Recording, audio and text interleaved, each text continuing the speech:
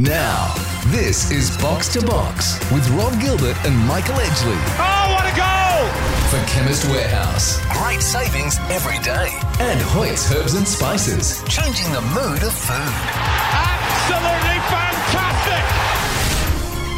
Hello and welcome to Box, the show that is everything football. You're with Rob Gilbert and Michael Edgley to run the rule over the past week in the World Game. And it's a very special welcome this week to our 350th show and what we hope is a first-class lineup. Of course, all the regular features are on the rundown this week, including First Edition News with Willem van Denderen, our former ITN journo turned pundit, Derek Dyson, back after a week, joining us throughout the show. Now, it feels like it's only been a few weeks since Man City edged Liverpool for the Premier League title, but the world's premier competition kicks off again this weekend. We'll preview the return of the English top flight in a special bumper edition of Stoppage Time at the end of the show. But first up, I think it's fair to describe Ernie Merrick as one of the elder statesmen of the game in this country.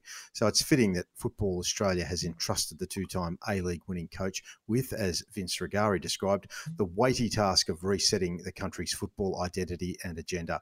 In an exclusive for the Sydney Morning Herald and The Age, he revealed Merrick has agreed to become Football Australia's first chief football officer, a big picture position with a wide-ranging remit that essentially gives him the keys to the on-field future of the Socceroos and Matildas. Well, there's no better way to find out more of the details of what our first CFO intends to do with the role, so Ernie will join us for a chat about the details coming up. After all of that, the latest on Socceroos and Matildas with Willem. Then last week, we paid tribute to a man rightfully described as a German football legend, Uwe Seeler, who died at the age of 85. Seeler played in the 1966 World Cup final against England and scored 43 goals in 72 games for West Germany. In the week preceding the resumption of the Bundesliga, which Seeler made his own with Hamburg for the better part of 21 years, knocking back lucrative offers to remain loyal. We'll talk to our favourite authority on German football, the Athletic's Raphael Honigstein. And as promised, we'll wrap it up with a special Premier League preview of Stoppage Time with our good mate, also from the Athletic, Rob Tanner, who may just be in mourning as the news breaks that a player who has earned his own iconic status at Leicester City, Kasper Schmeichel, is about to leave the building.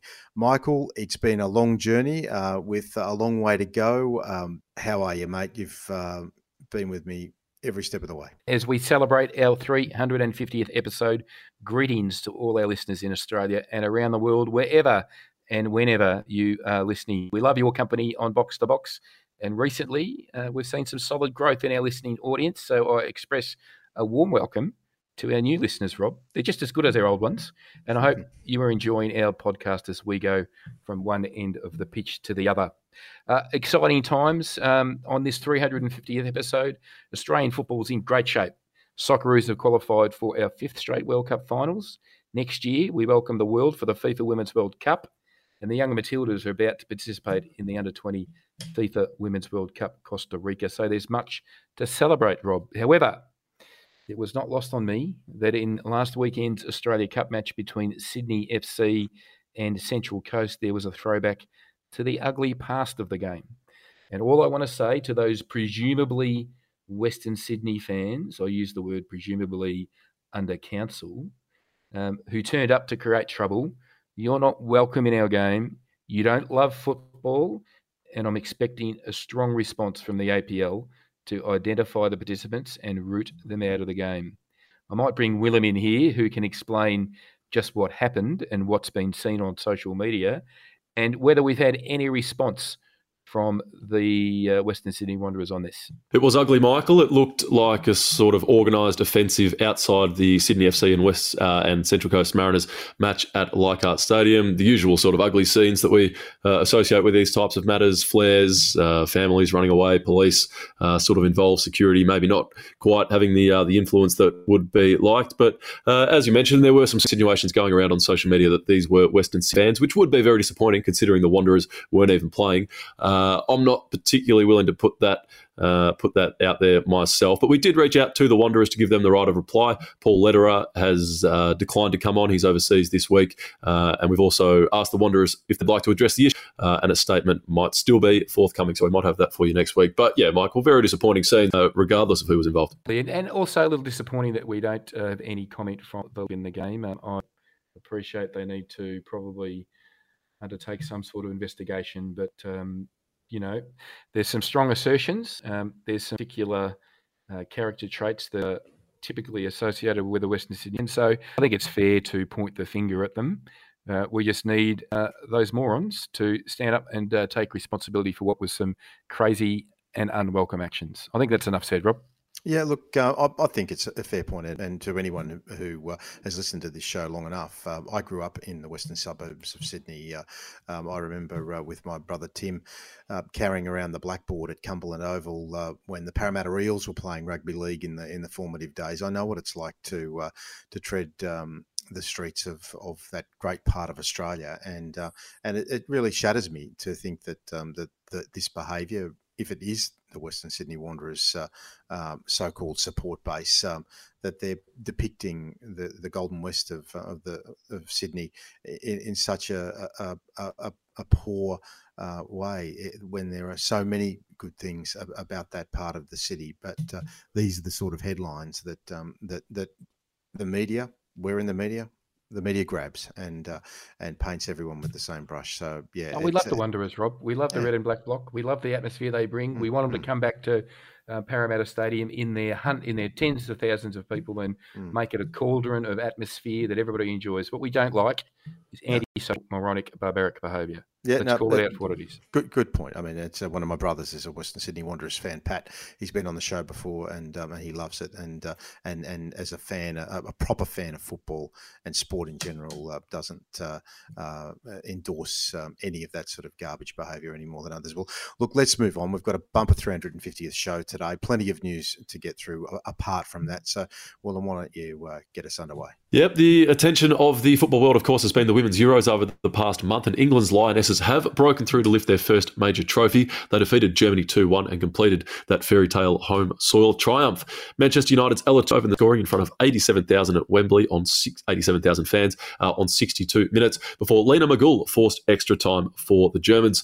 The Germans were, of course, without captain Alexandra Popp for the final due to injury, which was a huge shame. They were chasing their 9th title, but instead it was to be England's title. Rob, a huge storyline and a real shame, really. I mean, these big showpiece events, you want to see the best players playing. Alexandra Popp couldn't get up. She'd missed the previous two European Euros tournaments.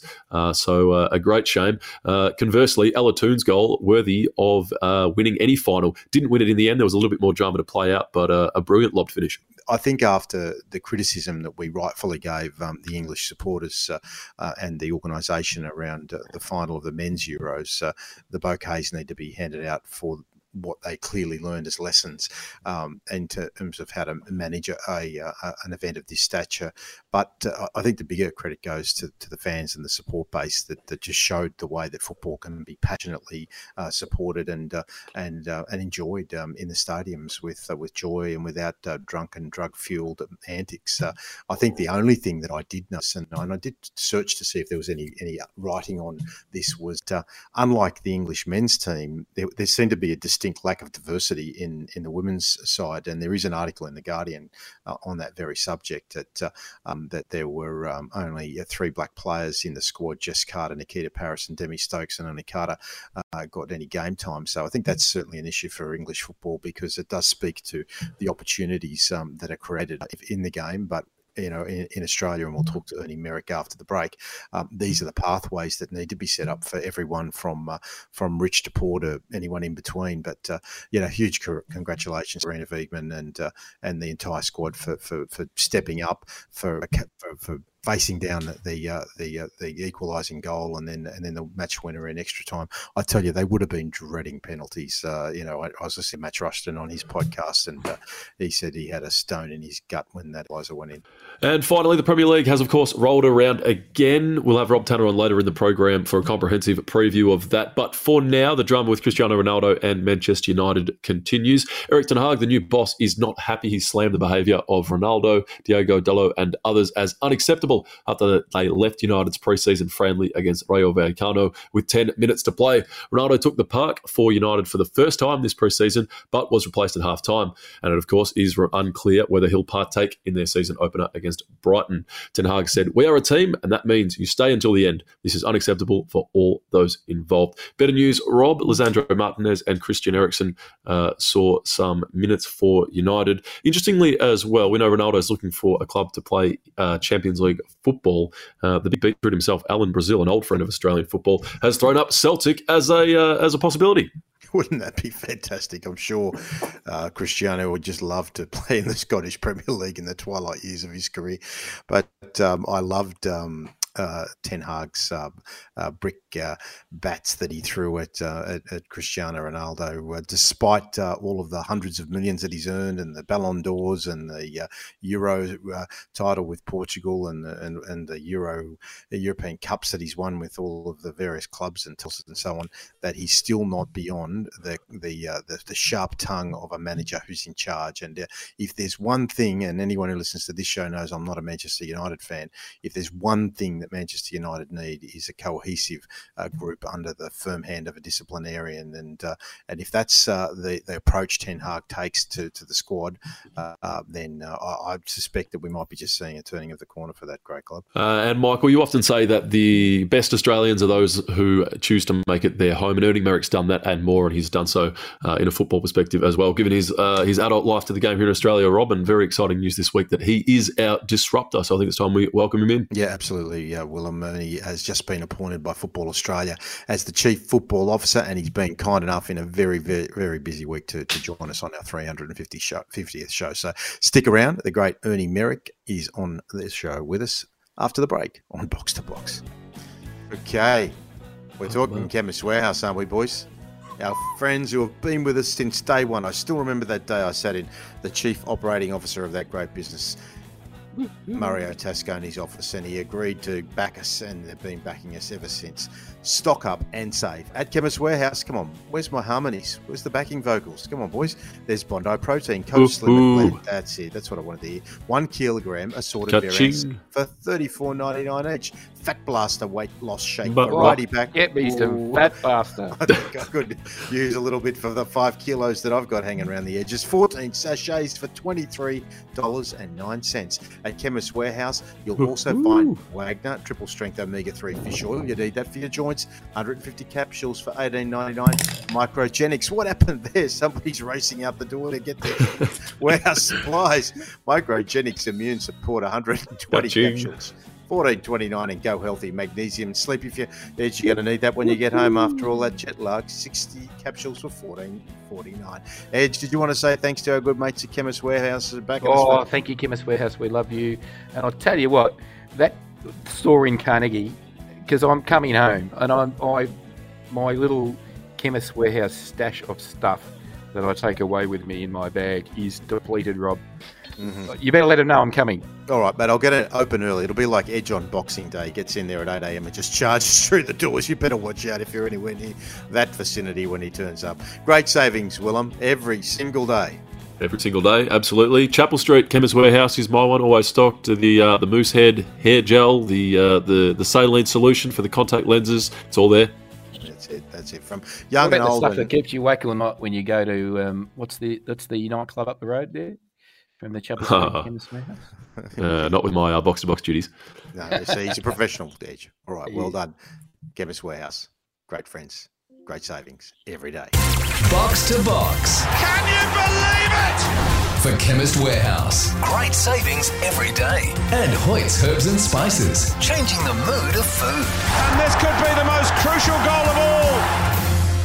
Yes, this is Box to Box. Now, when we were putting our lineup together for our 350th episode, we, of course, wanted the elder statesman of the game in this country, or one of the elder statesmen of the game in this country, and we picked out Ernie Merrick, of course, because he is the two-time A-League winning coach, and in this past week, he has surprised us all again by being appointed the grandly titled Chief Football Officer. It sounds corporate.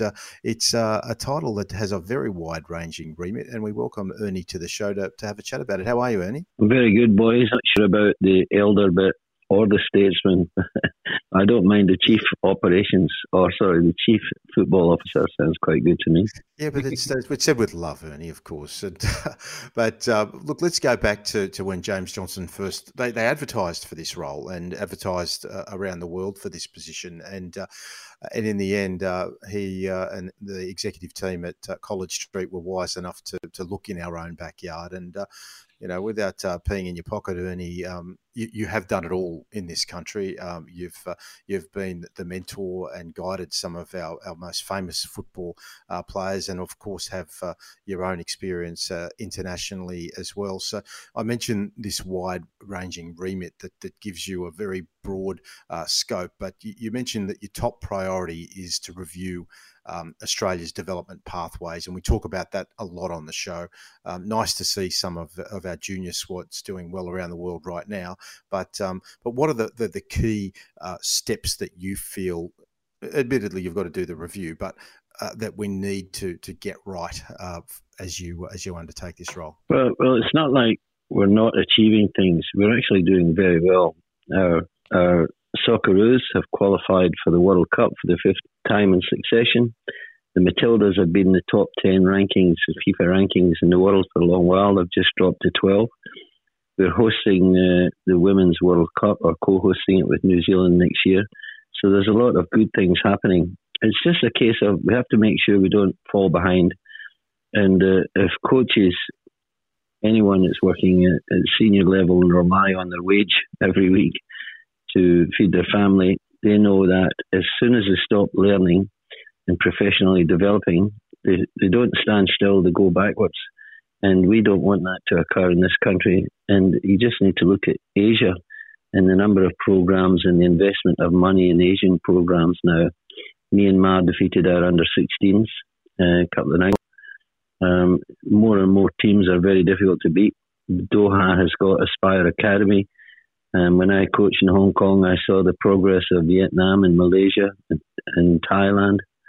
So there's a lot to do, but initially I just want to have a look and see what we are doing, what we're getting right, what we need to improve in, and maybe have a look at best practice worldwide. Can you explain to our listening audience who are committed football community members just what it's going to take to understand what is the global benchmark for elite development pathways, and how long will it take for you to complete the review, and when do you think you'll be in a position to articulate to the football community the types of initiatives that we need to develop and employ? And is it as much as having a longer term plan? And do you plan to communicate with the football community about the direction that you're going to take in establishing policy pathways and activities to make us better? Well, first of all, it's important to note that nothing stops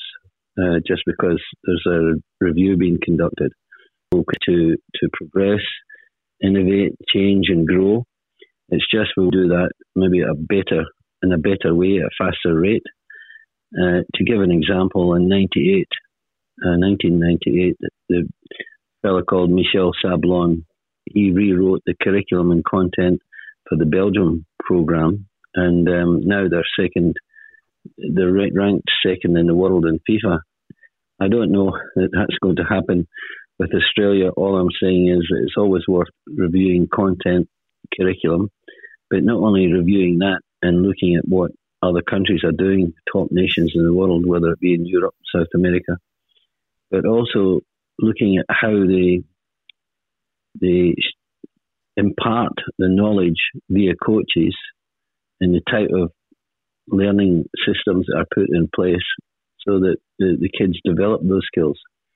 For example, I'm very big at coaching technical skills within the context of the game, so that they're always making a decision when to dribble, when to pass, where to pass, how to close down, tackle, areas that strikers need to run into. So the more that we can make up-and-coming youngsters, even at grassroots level all the way through, very comfortable with playing team games and learning a little bit more about game awareness and game knowledge, then there's not only the skills involved, but their mindset involves, the decision-making improves. What do you think it says about the evolution of Football Australia that a local person with a lifetime of experience in the game, from elite development pathways through to professional club football, has been entrusted with such an important role? I mean, in years gone by, there would have been an expectation that this role would have been fulfilled by maybe somebody from overseas who would have parachuted in to try and make their impact on the game. I mean, can you reflect on what it says, Football Australia, that someone with such a CV and such a deep involvement in the local and national game has been entrusted with what's obviously a massively important role? Well, I think it's the level of maturity that football has in this country now. It used to be that our Socceroos was coached by Goosehead or whoever. Now we've had two coaches, Ange Postecoglou and Graham Arnold, who've both qualified for the World Cup, and this is our fifth World Cup consecutively that we qualified for. And I don't think there's any intention in the short term anyway of putting another overseas coach to coach the Matildas. Sorry, the Socceroos. The Matildas is slightly different, and maybe it was felt that women haven't been given a fair go in this country to really develop their coaching skills. But that's changing rapidly, and Leah Blaney is coaching the under-20 young Matildas and doing a terrific job. So it's, to me, it's like a level of maturity that we've reached in football in this country, that we've got our own people who are also willing to learn and grow, and some of them are doing extremely well in other countries. So we're exporting some of our talent, like Kevin Muscat, who's, I believe, the league at the moment in Japan. And we all know about Ange Postecoglou winning the league with Celtic, and Montemuro over in Juventus with the ladies team. So we're growing as a nation in football, not just with the skills, but with the coaches as well. And to me, coach education is a critical part of what I'll be about. You mentioned before in one of your answers, nothing's going to stand still while you undertake the review, and that's true, because this week, two big announcements. Trevor Morgan is going to lead the young Socceroos, and Brad Maloney is going to take on the Joeys, the junior Socceroos. Can you talk to us about those two people? Trevor's obviously had a big role in the Federation over the last couple of years, but Brad is obviously going to take on this important task of the young boys. Can you tell us about those appointments and what you're expecting out of those? I was appointed to a few months ago. So yeah. Brad Malone, I got a checkered history with Brad. Bugsy is his nickname. I tried to come out of the AIS for Sunshine George Cross. I got a few players from the AIS at that stage, Frank Talia, Cranny, and he was one in my sights. But, I couldn't get. I think he went to Marconi instead. He's been a very good player, represented Australia at several levels, and he's been coaching over in Malaysia. And to me, he's ideal for the role of the 17s. And you're right, Trevor Morgan's been filling in the whole range of positions. He'll still stay in some sort of technical role, but we haven't sort of clarified all of that sort of set up yet. But Trevor will be with the under-20s, and I'm sure he'll continue to do a great job with them. Again, all Australian appointments, and even though I've got this strange accent, I've been here since 1975, and I passed my citizenship only just. so I'm an Aussie as well as part Scot.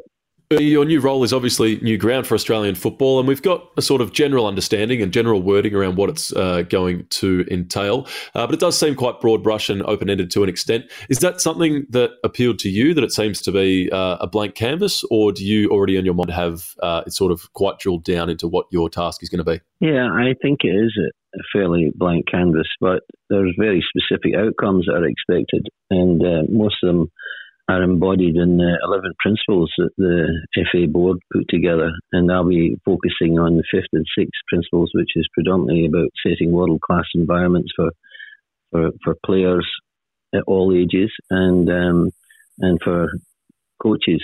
I'll be involved as an advisor for the setting up the 2nd division, for referees development, a whole range of issues. I don't know where I'm going to start, actually. But it's like when I involved in coach education, and I was recently working with Football Coaches Australia to run coaching courses. I try not be too prescriptive and say that this has got to be done this way. You've got to play with this formation. I prefer to go more conceptually and more principled Like, this is the principle of getting forward. What's the different ways you can do that? How can we achieve this? So I'm glad I wasn't sort of given great detail on how to achieve. And I don't know if I could be given detail on how to achieve what I want to achieve, but it's coming at a good time. I mean, football is becoming massive over the world. Kylian Mbappe has just signed a new contract, and he's getting a paltry $2 million a week and $100 million signing on fee. So the money is getting bigger and bigger in the sport. The English Premier League is booming, as is most of the other European leagues. The A-League is beginning to grow, and judging by some of the results from the Australia Cup last night, we've got a lot of very keen amateur semi-professional players that are doing a really good job as well and being to threaten the A-League teams. So with the World Cup coming for the men in November, December, with the Matildas next year, there's just so much happening in football. We just need to be a part of it, and we need to grow the game as much as we can. And I say that, grow the game, but not at the expense of other codes. I've never been one to compete with AFL or Rugby League or Rugby Union or whatever. I think all the codes are great. There's plenty to go around, and it gives more opportunities to youngsters. But we need to give them these kids that want to play soccer. We need to give them heroes. We need to give youngsters a go playing in the A-League. And judging by what Tony Popovich has done, he's on the right track. That goal that Jake Brimmer scored last night against Western United is one of the best I've seen. And he's just coming on leaps and bounds. We've got more and more players coming through. We need to increase the number. And yeah, it was great to see you on the Australia Cup draw last night, Ernie. I'm sure you allowed yourself a little wry grin as you managed to draw Adelaide United and Adelaide City. You've mentioned just there that you're going to be an advisor for the setup of the National Second Division. So would it be fair to say that you share the optimism of so many around the country that there is the depth in the Australia Cup competition and in the state league competitions around the nation to kickstart that Second Division? Yes, case of when. We need to. There's been a lot of modelling, I believe. And just remember, I actually got my feet under the desk here. I was announced a few days ago, and I officially start next Monday. But I've been up in Sydney discussing a whole range of issues with James Johnson and some of the staff up there. But I would say there's certainly a place for a Second Division. In every other country that I know of that got a quality First Division or Premier League have got a good quality second-tier competition. And we've got the players that can, some of the teams I've seen locally recently. I was at Heidelberg the other night. They're just coming on leaps and bounds. I watched Bentley Greens a couple of months ago. And some of the players that are coming on are just terrific. And it's great to see them emphasising young players. And that's what we need to do. It doesn't matter how good your training programs and systems are for coaching and training players at 15, 16, 17, 18 years old. At 18, 19, 20, they've got to start playing at the highest possible level. So that's another challenge for me. Ernie, thank you very much for joining us on our 350 episode milestone. Thanks, boys. It was my pleasure. All the great Ernie Merrick, the newly appointed Chief Football Officer with Football Australia. A big task ahead of Ernie, but he is certainly up to it. Okay, stick around. We're going to talk about more Socceroos, more Matildas after the break on Box to Box. Box to Box. Can you believe it? For Chemist Warehouse. Great savings every day. And Hoyt's Herbs and Spices. Changing the mood of food. And this could be the most crucial goal of all. Yes, this is Box to Box, our 350th episode, and time to talk Socceroos and Matildas with Willem van Dederen. It is, Rob, and it is, of course, for the Green and Gold Army. It's time to book your place in the official Socceroos fan base in Doha ahead of the 2022 World Cup. Don't forget, you can also register your interest ahead of the 2023 Asian Cup, which could and likely will see a new generation of Socceroos looking to make it 2 out of 3, Michael, possibly in South Korea as well, which would be awesome. But that's all in the future. The World Cup is now booked today, ggatravel.com.au. How are things tracking there for you in Bangkok, Michael? Oh, I'm having a good time in Bangkok with my work here, but not only that, sales are going great guns. So if you are thinking about going to the World Cup, don't delay. We're going to put the sold out sign up, I imagine, in a couple of weeks. It is really, the countdown is on. We are well and truly organising all the spectacular and fun stuff in Qatar, not to mention the Socceroos, and going to things like an exclusive training session where Arnie will take the boys through, and we'll get an opportunity to watch that. Not only that, we're going to see some of the best football in the world, and you just never know with the Socceroos. You just never know what's possible. We are so pumped about it, and you're coming, Willem. I'm going to be there. I've just picked up match tickets for another couple of games as well prior to this show, which has gotten me right in the mood. So very exciting. Counting down the days. Which games, Willem? I have just picked up the Netherlands and Ecuador, which I'm very, very excited about. That's a bit of a bucket list to see the Dutch at a World Cup. And as I said, I've only just picked them up, so I'll have to get back to you there. I think Cameroon and Serbia. So, yeah, exciting times. As flagged last week with Jordan Campbell, there were debuts for Australians right across the Scottish Premiership. Mark Birighitti turned a few heads with Dundee United in a 1-1 draw with Kilmarnock. Received some positive reports as well in the local press, and they seem to reaffirm that he's their number one. Aaron Moy also made his debut for Celtic in their season opener against Aberdeen. He came on for the last 10 minutes. Ange Postecoglou's side were never really threatened in the 2-0 win and head to Ross County this Saturday. Jackson Irvine, Rob, seems to play for just about the most entertaining club in Europe. St. Pauli had another win, 4-3 this time over Stalen. Jackson played the full match, which is good news. And over in Croatia, Anthony Kalic was on the score sheet, crafting out quite the career for himself there with Gorica. To Kevin Muscat watch, Yokohama have extended their lead atop the J-League to 8 points after defeating second-placed Kashima 2-0. This Sunday at 8 p.m. Australian Eastern Time, they play at Kawasaki Frontale, so that's at a pretty friendly time. They're on Optus Sport. They loom as the main threat, given they have 2 games in hand on Yokohama, so they can take another big step there, Muscat's men, towards the title. Rob, you've had your eyes on the Junior Matildas, and they've reached the final of the AFF Under-18 Women's Championships. They had to grind it out with a 1-0 win over Thailand in extra time in the semi-final. Ella O'Grady was on the score sheet there. All positive over there as well. Yeah, no, it was. And talking to Michael Liccardo, the father of Isabella, Michael, of course, the brother of John Liccardo, our good friend of Hoyts, the family owned that business. And we've been talking about Isabella and the great under-18 side doing fantastic work in that AFF under-18s championship. And I watched a lot of that match against Thailand, and it was a really a real quality from a technical point of view performance from both sides for the young Matildas to get through that game and do it in the fashion that they did in hostile territory was an excellent result. They've got Vietnam.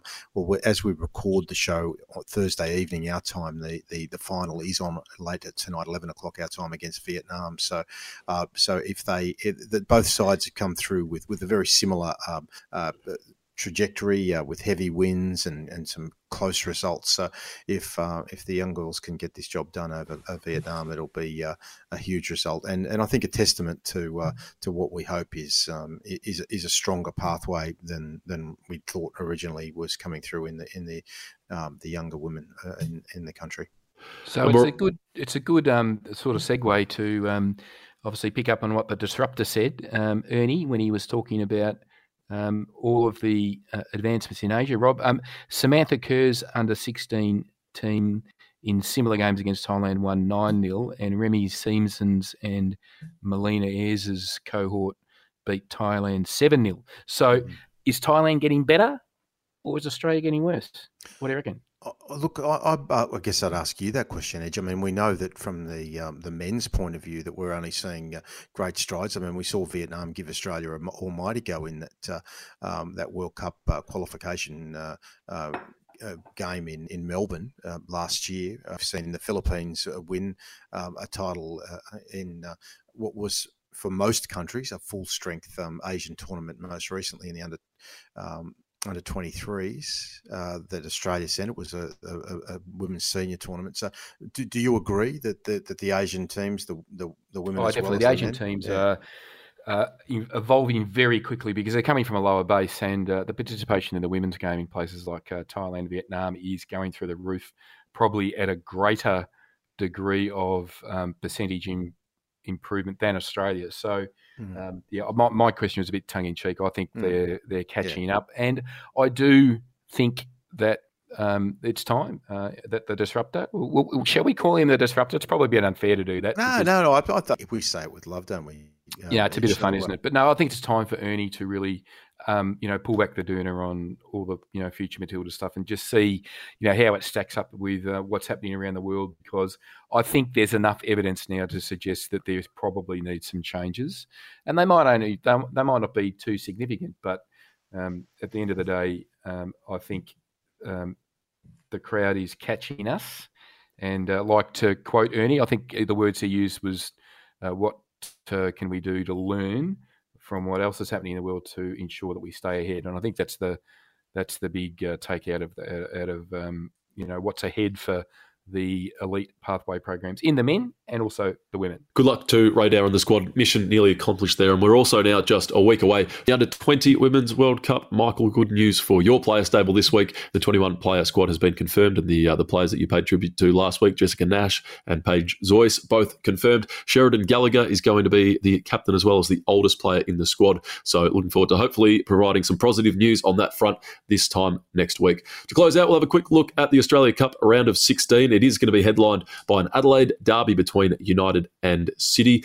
Another notable point out of it is that Sydney United 58 have made the round of 16 for the fifth time. This is going to be their fifth attempt. They've drawn reigning A-League champions Western United, who are quite impressive against Melbourne Victory, so it might be tough there. The draws open up nicely though, Rob, for 4 NPL sides in particular: Oakley, Brisbane City, Peninsula Power and Green Gully. At least 2 of those will be through to the last 8. And as we know, the financial incentive and the spotlight and the national attention that comes with that. So it's going to be Oakley to host Brisbane and Peninsula Power to host Green Gully. Oh, the Slovakia will be getting the Jack Edwards reserve. I said Oakley will be pumping for that one. And imagine if they got through to the quarterfinals, the Cannons. Oh, they're every Greek in Melbourne's second team, Oakley Cannons. They'll be hanging from the rafters, literally. And for anyone who is not familiar with the geography of Melbourne, they will be familiar with the fact that Melbourne claims to be, I think after Athens, the second most populated city of Greeks in the world. If there were an epicentre of Greeks in Melbourne, it would be Oakley. Yeah, it's Oakley and Northcote. And absolutely. So Oakley Cannons, a great traditional grassroots NPL club who've really been improving over the years. Their little stadium at Jack Edwards Reserves is one of the best in the competition, a great little grandstand and mounds and, electronic scoreboard. And they have one of the best Slovakia of all time out there. I tell you what, they take it seriously, Rob. Well, they do. I know this. Okay, Damo and Willem. I can sort of almost hear the drool dripping down Edge's lips after I've weeks been missing of beating the Slovakia at Jack Edwards Reserve. I tell you, I've been missing it. It's been a long time. Willem, being an eastern suburbs boy as he is, or southeastern suburbs boy, he would have found his way to Jack Edwards Reserve from time to time. Yeah, Mum and Dad are living in Oakley at the moment, so that's just out the back door. Might want to put a few extra stuff on at Vanilla that night, Michael. That's right, Vanilla and Nikos Cakes for all those Greeks in Melbourne who get down to Oakley little shopping village there. Not to mention there's Meat and Co. There's all, you name it. Boys, you get the Greek donuts down there, Rob, too. You'd love the Greek donuts, Rob. I know you do. Just dripping with that syrup. Well, my sister, one of 6 kids, just happened to marry a Greek. Her surname is Anastasopoulos, mate, so I know all about it. Beware Greeks bearing gifts, Rob. Yeah, good on you. Okay, that Trojan horse style. Okay, well done. Warriors. Yes, exactly. One back on you there, Edge. Bang. That's a joke. That's an in-joke for me. Thank you, Willem. All right, moving along. Willem, the job is for you, as we always do with what was formerly the FFA Cup and now the Australia Cup, is to get a guest from one of the clubs who we hope are going to perform a cup set in the next round of this tournament. Are you up to the task? Yeah, we'll get that done. No dramas. Okay. Right, I want you to get the bloke who cooks the Slovakia at Jack Edwards Reserve. All right. If you mention Jack Edwards Reserve one more time, mate, I'm feeling I'm going to take the long handle and start. Either that or the Heidelberg running man, Michael. Can you get him on through your connections? Oh, Billy. We get Billy on. Don't worry about that. All right. Okay. Nothing gags. It is 350 episodes in. Let's keep up the standards, boys. Well done, gentlemen. Okay, we're going to get Europe style after the break. Raphael Honigstein, he's come over on the show from time to time over the journey. He's one of the great journalists, one of the great podcast guests on a lot of the stuff we listen to. He's from The Athletic. He was introduced to us by our good mate Rob Tanner.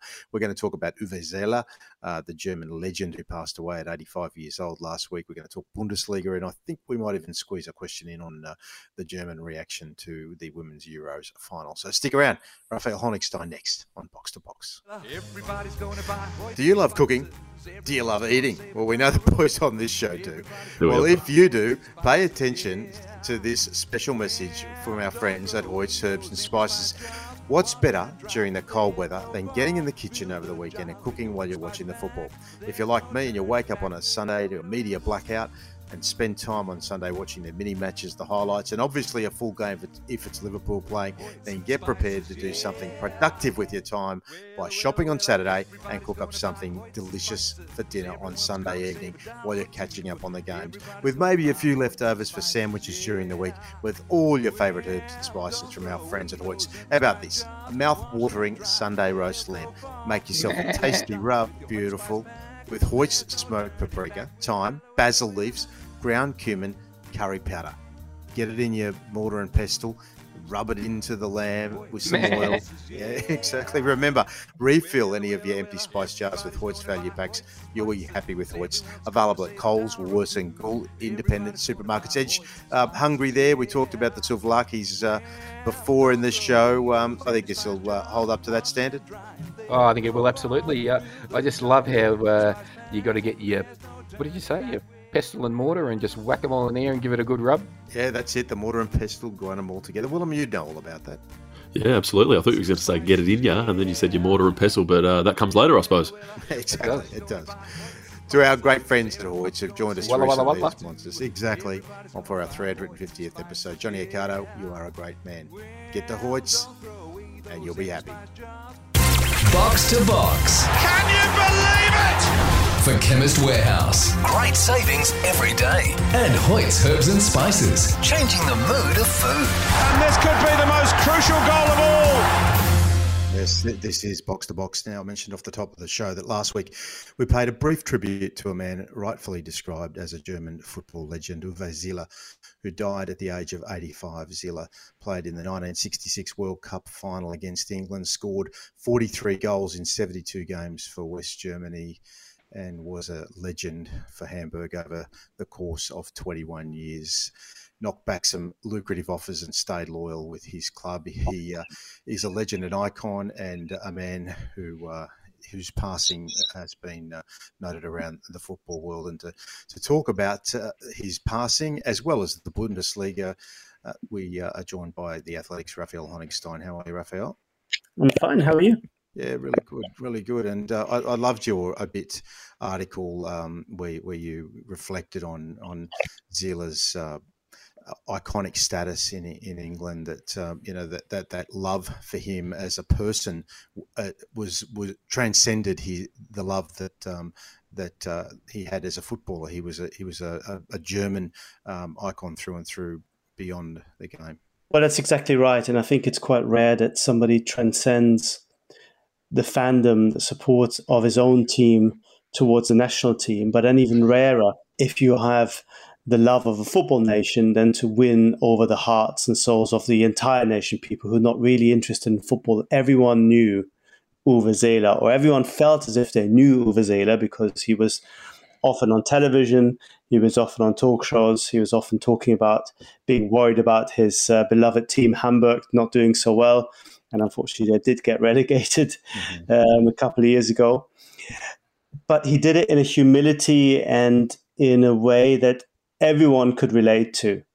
I guess this is both a function of his personal background, born to a former player, somebody who worked in the docks, very down to earth, blue collar, salt of the earth type guy. But also, when he was a superstar, football was different.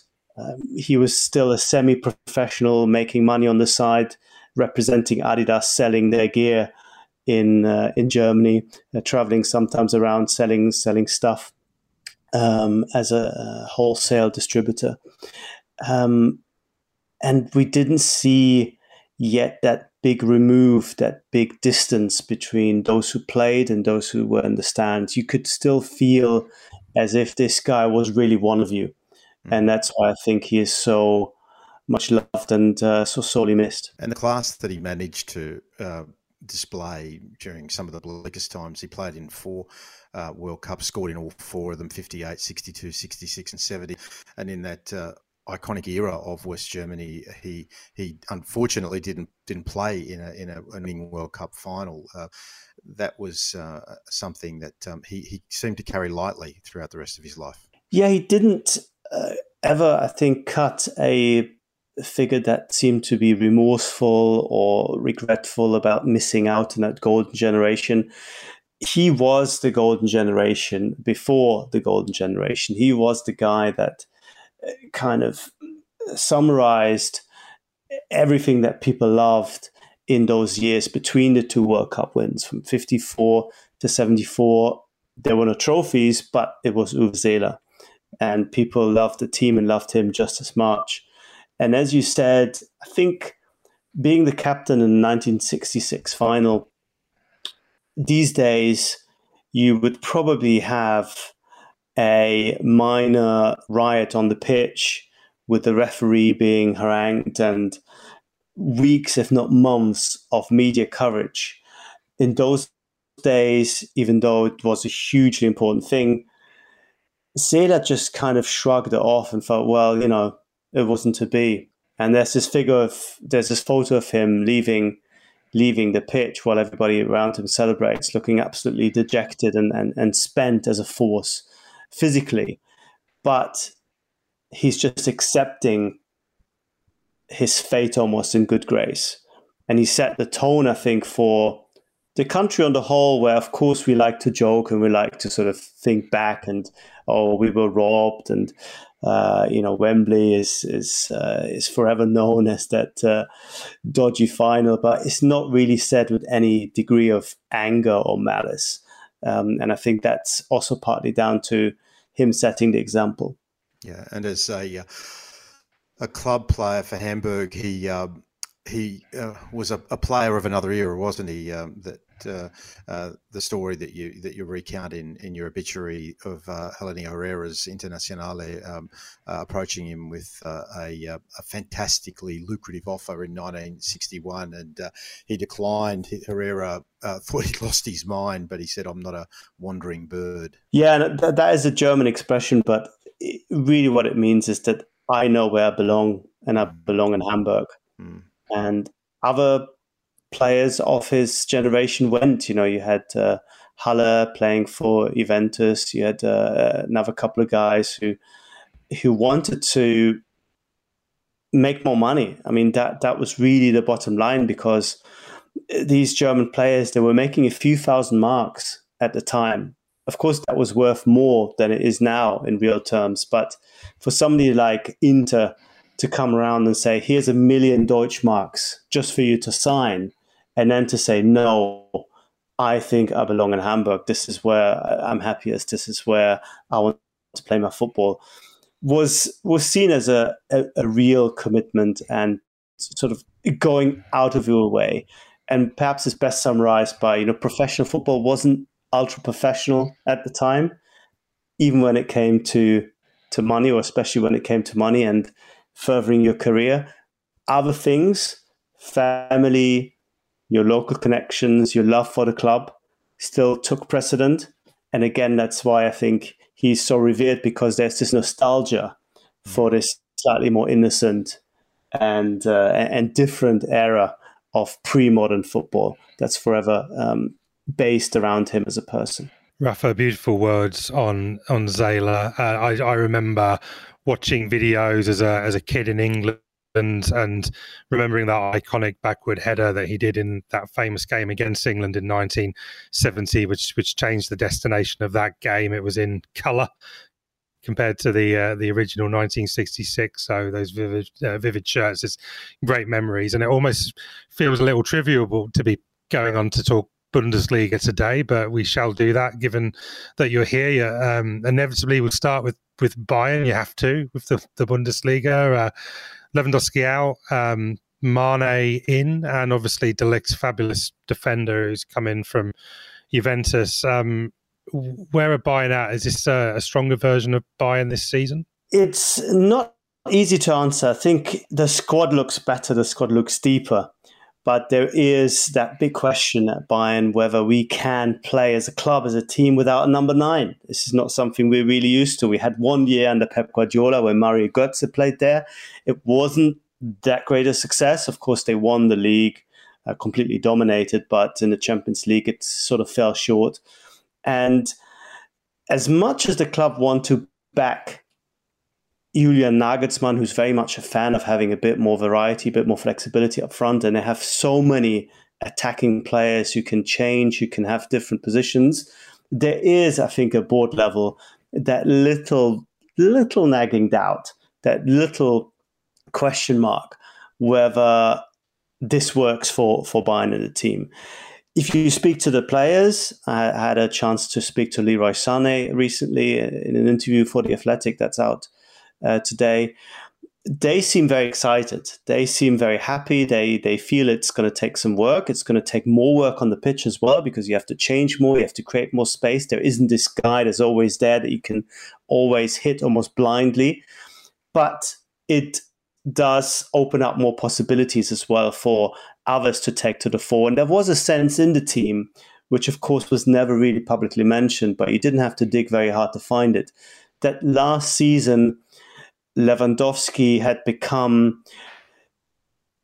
gone from being self-centered and egotistical, as you expect centre forwards to be, perhaps that one step further, where he seemed to be caring about his own game and his own goals a little bit more than usual. And there was resentment for that. And there was also, I think, not that much love for his very public extraction operation and the way he conducted himself. And I think in the end, everyone was sort of happy that he went in the team. So now is an opportunity for others to shine, for others to score more goals. And if the Super Cup game against Leipzig is anything to go by, where they played in a 4-2-2-2 formation with really almost 4 forwards on the pitch, always changing, it looks actually really exciting. And they scored 5 goals, and it could have been easily 7 or 8. Yes, of course. And Mane getting on the score sheet in that game as well. They'll certainly hope that he can bring his Liverpool pedigree into Bundesliga and the Champions League. But another player that caught attention was Jamal Musiala. For us in Australia, this guy maybe hasn't come onto our radar yet. So could you just give us a bit of an overview of this player? Split loyalties, of course, potentially on an international basis, but very much a Bayern man now. Tell us about Jamal. Well, he's wonderful, a wonderful player who is still so young, but plays with a maturity and with a consistency that is at times quite frightening. Of course, coming through at Bayern under Hansi Flick, then following him when he changed jobs and now a starter for Germany in what is a very congested attacking or central midfield area, because he can play both. He can play as a number 8, as a number 10, or on the wings. And he has that silky, smooth, close control, runs at players and does things where I'm not even sure he understands how he does it, but it's very difficult for opponents to keep up. And he was the outstanding player against Leipzig, and that is with a starting team that has Müller and that has Mane and that had Serge Gnabry up front and wonderful players like Kimmich behind him. He was the guy that stole the show. And Julian Nagelsmann came very close in saying he will definitely start the first game of the season on Friday. He was that good. And I think in the long run, he is going to be the guy who might cause problems for Thomas Müller, because Thomas Müller, of course, has made that sort of halfway house position between a number 10 and a forward his own at Bayern. It could be that in this 4-2-2-2, there is space for both of them, but I think eventually it looks to me as Musiala will be the heir of that particular position, and also perhaps of the role that Müller plays in keeping everything together. He's a different character, much quieter kid, but wonderful, wonderful player. Germany are incredibly happy that they managed to snatch him from the jaws of the FA and turn him. And I think we can expect big things from him, not just for Bayern, but also when it comes to November in Qatar. Thinking about some of the other possible challenges, Dortmund obviously without Haaland, another big name striker leaving Bundesliga, and of course his replacement Haller going through a terrible set of circumstances, which you could elaborate on. And obviously Leipzig, another one, obviously in that 5-3 loss, they're trying to bring Werner in. I don't know if that's going to be possible, but those are the two that if there is going to be a challenge from somewhere, will it be those? That is, I think, the most natural avenue of resistance, if you will. I mean, Dortmund have strengthened. They have bought some really good players, especially in key positions like centre-back, where Schlotterbeck has come in, where Niklas Süle has come in. They've got really good number 6 in Özcan from Cologne, who perhaps provides a bit of steel that was missing. Unfortunately, it might still be a little bit short. I think there isn't that depth in the team. I think up front with the really terrible news of Sebastian Haller missing the next few months because of his treatment with testicular cancer.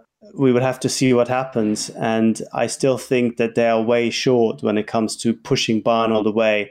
There's no excuse for Dortmund when it comes to beating the teams below them more regularly. That's where they drop too many points. You can lose against Bayern twice, and then you should still beat most sides below you as Bayern do and keep much closer contact. That's where they've fallen short in recent years. But I think it ultimately won't quite be enough. Others have pointed at Leipzig. There is a chance that maybe Timo Werner will come back, which would be, I think, a game changer for them because they lack, if anything, they lack a centre-forward type of Christopher Nkunku, of course, has done so well of filling that gap with all his goals and his trickery and his fantastic performances, which have won him the accolade of Germany's Player of the Year last season. And they have real depth, but perhaps not quite the highs that Bayern have, perhaps not quite the individual characters that Dortmund have in some positions. But the squad is very deep and is very decent. So those three, some people are looking at Bayer Leverkusen. I'm not 100% convinced, although they've looked very good last season. So it'll be very difficult. I think if Bayern play anywhere near their normal level, and in Nagelsmann they have a fantastic coach, and now they have a better squad than last season, I think on the whole, it's going to be very, very tough. There's plenty of Australians have made their name in the Bundesliga, not the least of which was Aydin Rustic, who played for Frankfurt, Eintracht Frankfurt in that final, and was a hero for Australia, helping us get through to the World Cup in the playoffs most recently in Qatar. So we love the Bundesliga over here, and the colour from the stands, and the ownership profiles of the clubs as well. Before we let you go, though, we did start off talking about Uwe Seeler and his laconic and acceptance of that controversial Jeff Hurst goal back in 1966. But fast forward to a week ago, and I'm not sure that the same level of phlegmatic response was there from Martina Voss Tecklenburg when Leah Williamson clearly handballed in the penalty box on the 25th minute, and had that goal or at least penalty been awarded and a goal ensued, that game could have played out very differently. Yes, of course. I mean, I think it's normal when you lose the final to a single goal in extra time that you go back over one or two situations and think, what if? And I think the anger here comes not so much from the penalty not being given, but from the sense that it was sort of dismissed, even though VAR was there. I think there are probably good reasons why you want to not give a penalty. There was a couple of deflections. The arm, you could say, was in a natural position. But unfortunately, all of discussions sort of happens after the fact. And I think if somebody would have come out and explained themselves, if somebody perhaps would have referred the referee to a view, and she could have then looked at it and say, for those reasons, I don't give it. I think it would have been easier for Martina Voss Tecklenburg to accept the decision. But I think she distinguished between finding it difficult to accept the process and the outcome, but actually was very generous and very gracious in accepting the overall outcome of the game, saying England deserved to win, and this is the sort of thing that happens. And I think that is actually most people's reaction. You don't see a pitchfork mob turning up outside the British embassy in Berlin, trying to storm the building in anger. You'd expect the tabloids to drum up a bit of emotion, but my sense is that this is not shared really by too many people who think this is a massive sporting injustice.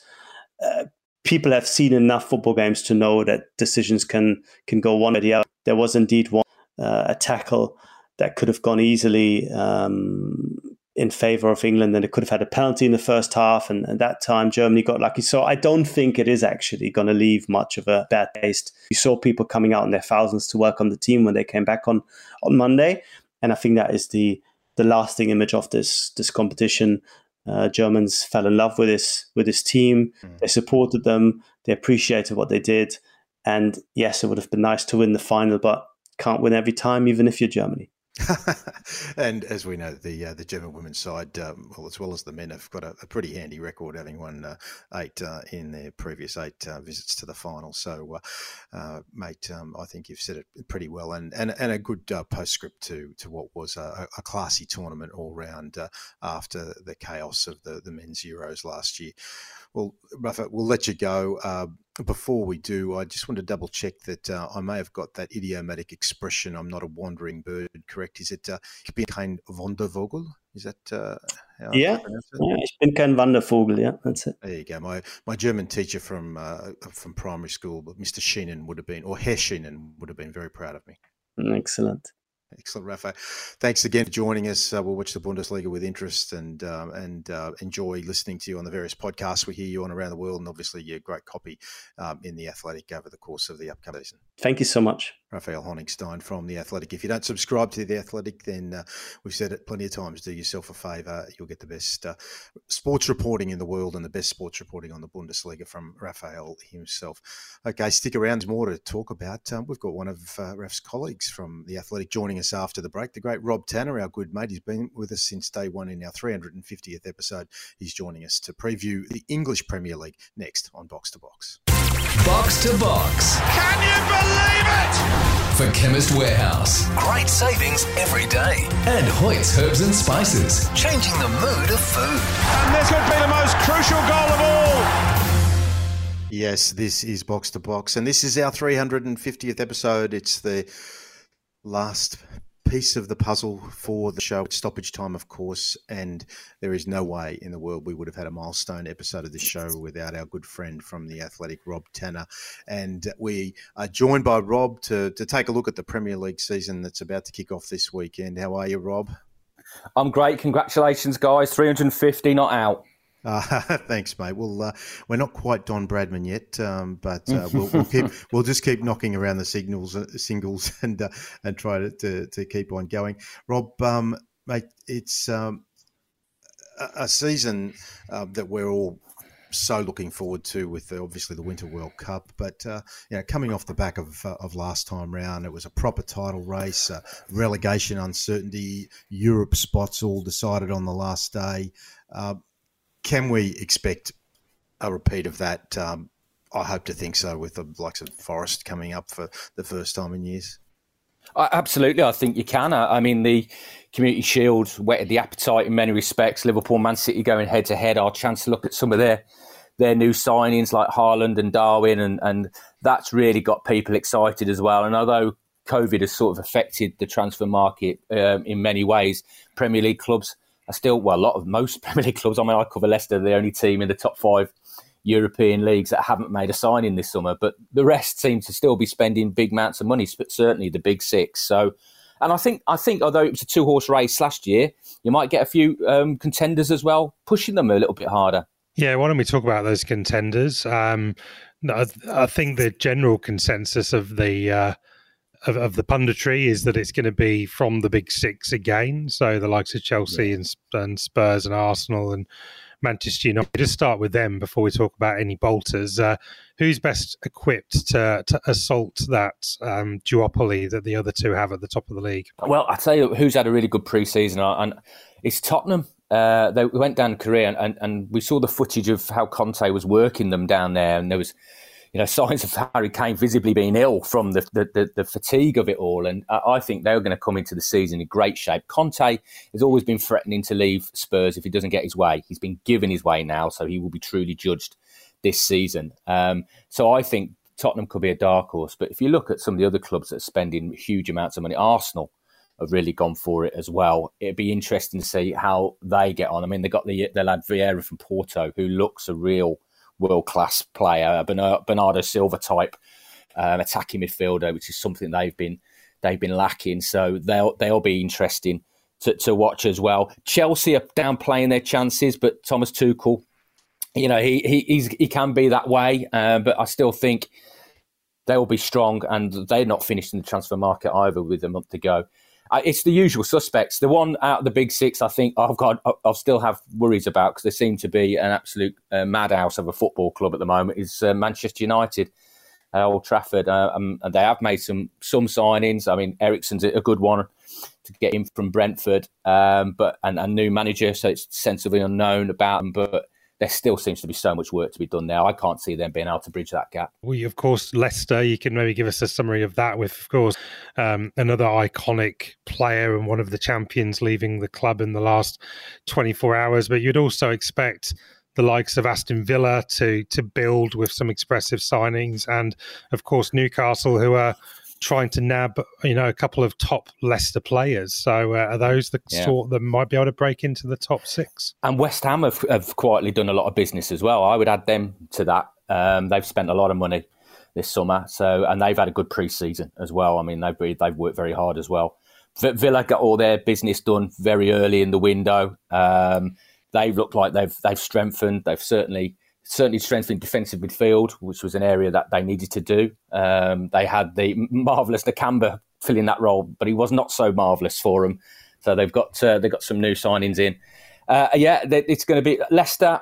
We don't know really what's going to happen with Leicester. Brendan Rodgers said halfway through last season, after the defeat at Nottingham Forest in the FA Cup, that this squad had reached its natural age. It needed a refresh. He wanted 5 or 6 new players in, but he knew he had to get 5 or 6 out, get all the superfluous players out to create space for these new signings. And until Kasper went yesterday, there has been no outgoings, no incomings. It's been a frozen transfer window, which has upset the fans a lot and certainly lowered expectation for the season.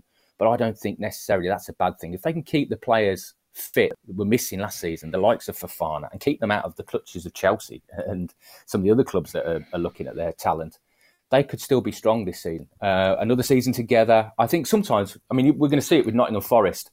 11 new signings coming in. It takes time for them to gel, get to know each other, and it can be disruptive. So sometimes see more if you don't have a lot of signings coming in. Those players that you can work with, and Brendan always says he's a coach that develops. He's going to have more time to develop these players, and let's see if he can do it. Rob, I want to ask you about West Ham. They made great strides last year. They've got Manchester City in the first round.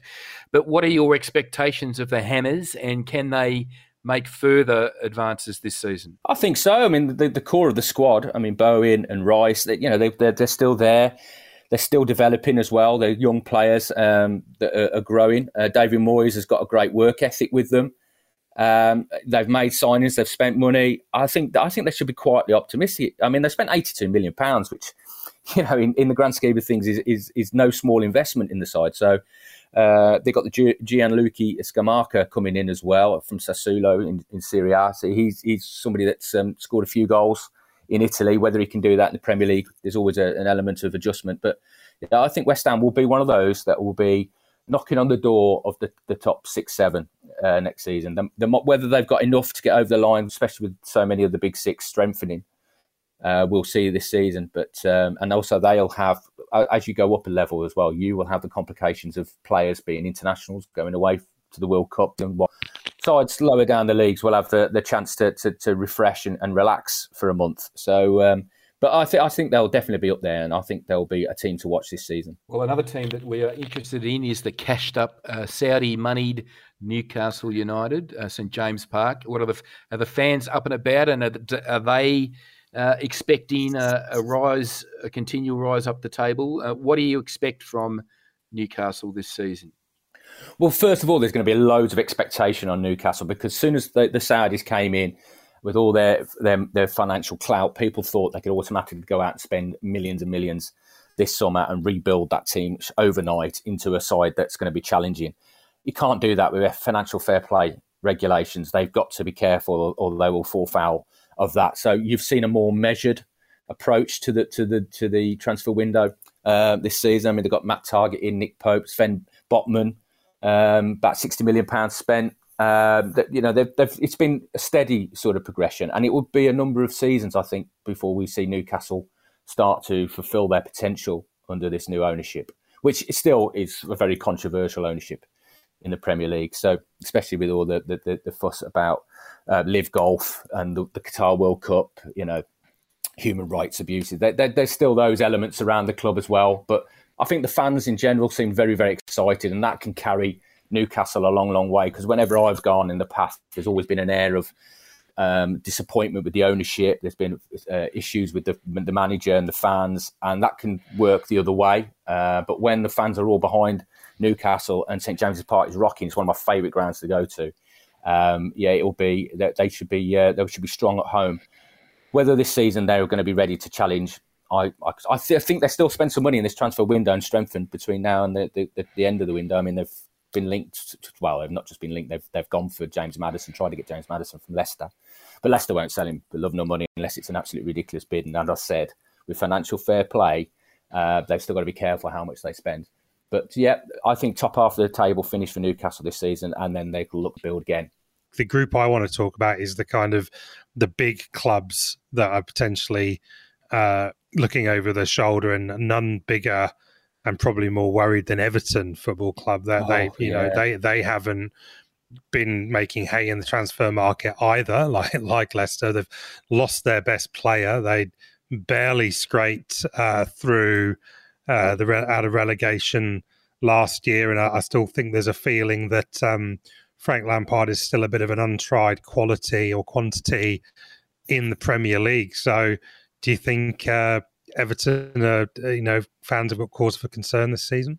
Absolutely. I think, he's also the favourite with the bookmakers to be the first manager sacked. The old sack race that always starts at the start of the season as well.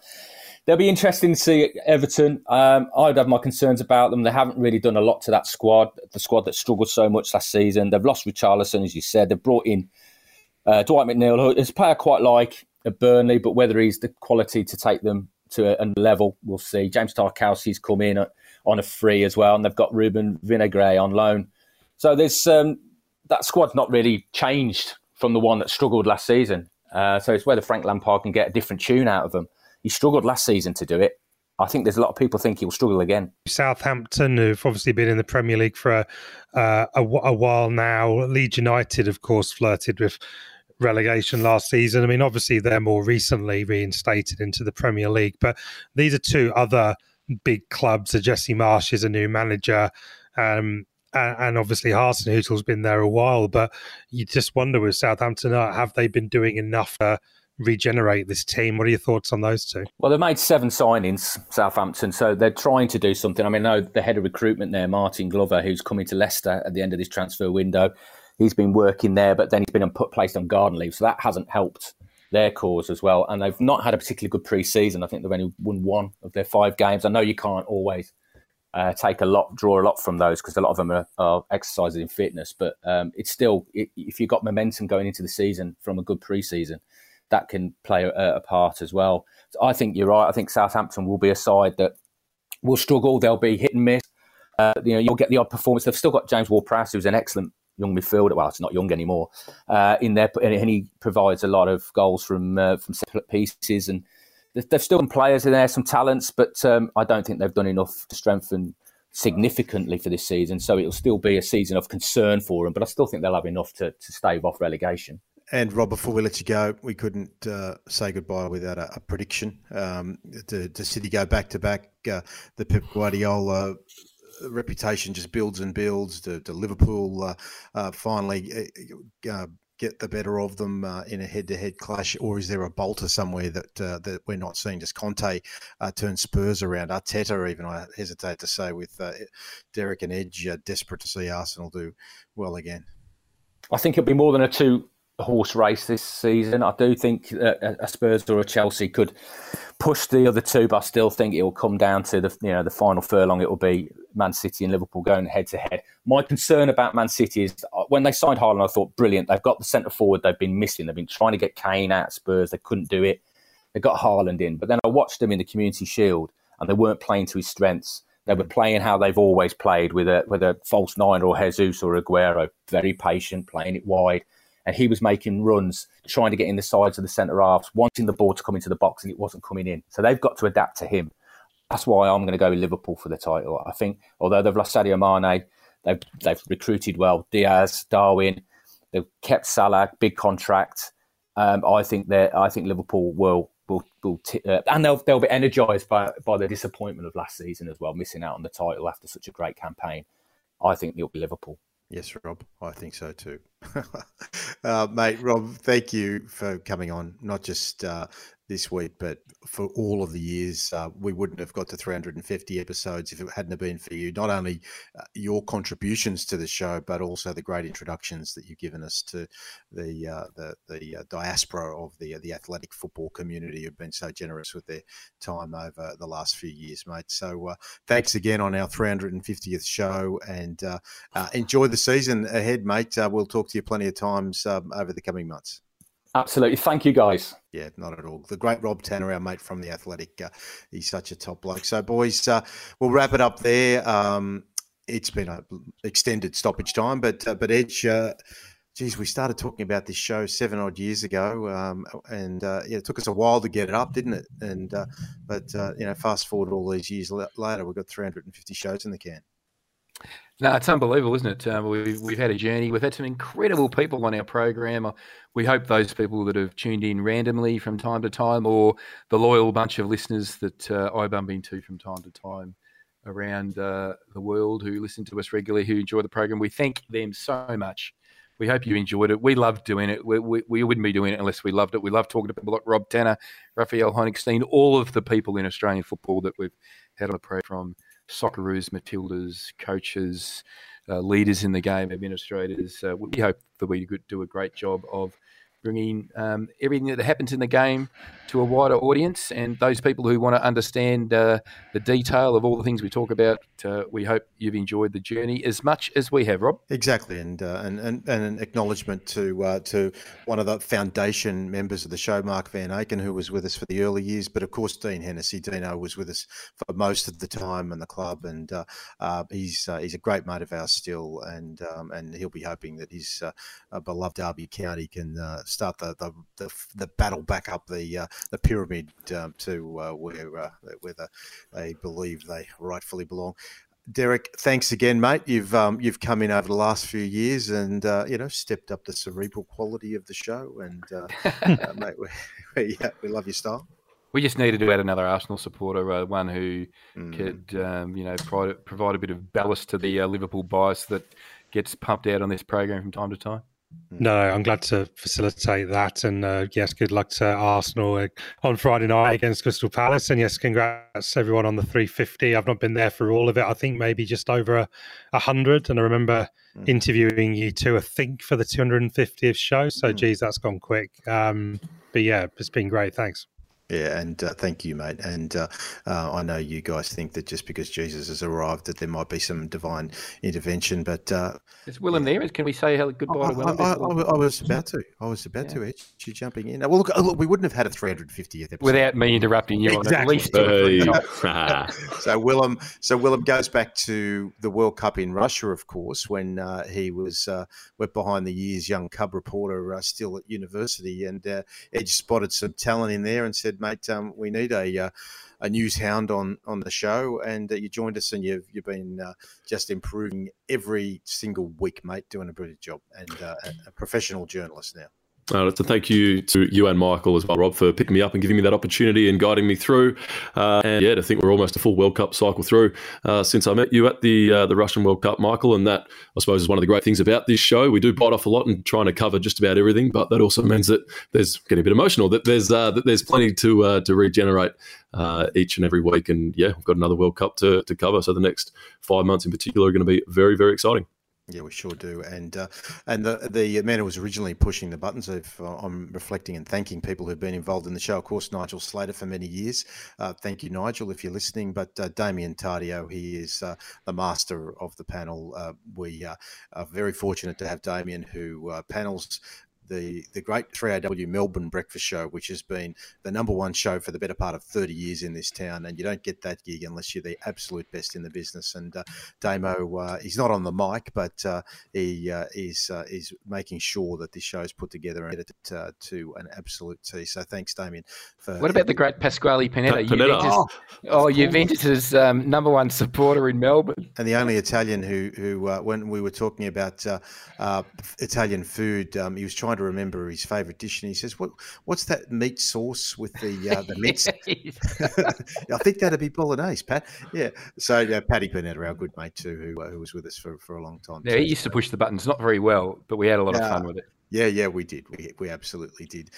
So we better say goodbyes. This is the extended version. We want to thank our friends at Ace Radio who've taken us up as well, distributing us around Australia. But of course, we have many listeners around the world. So thanks to our good mates at Ace Radio who are distributing this show and seeing us through.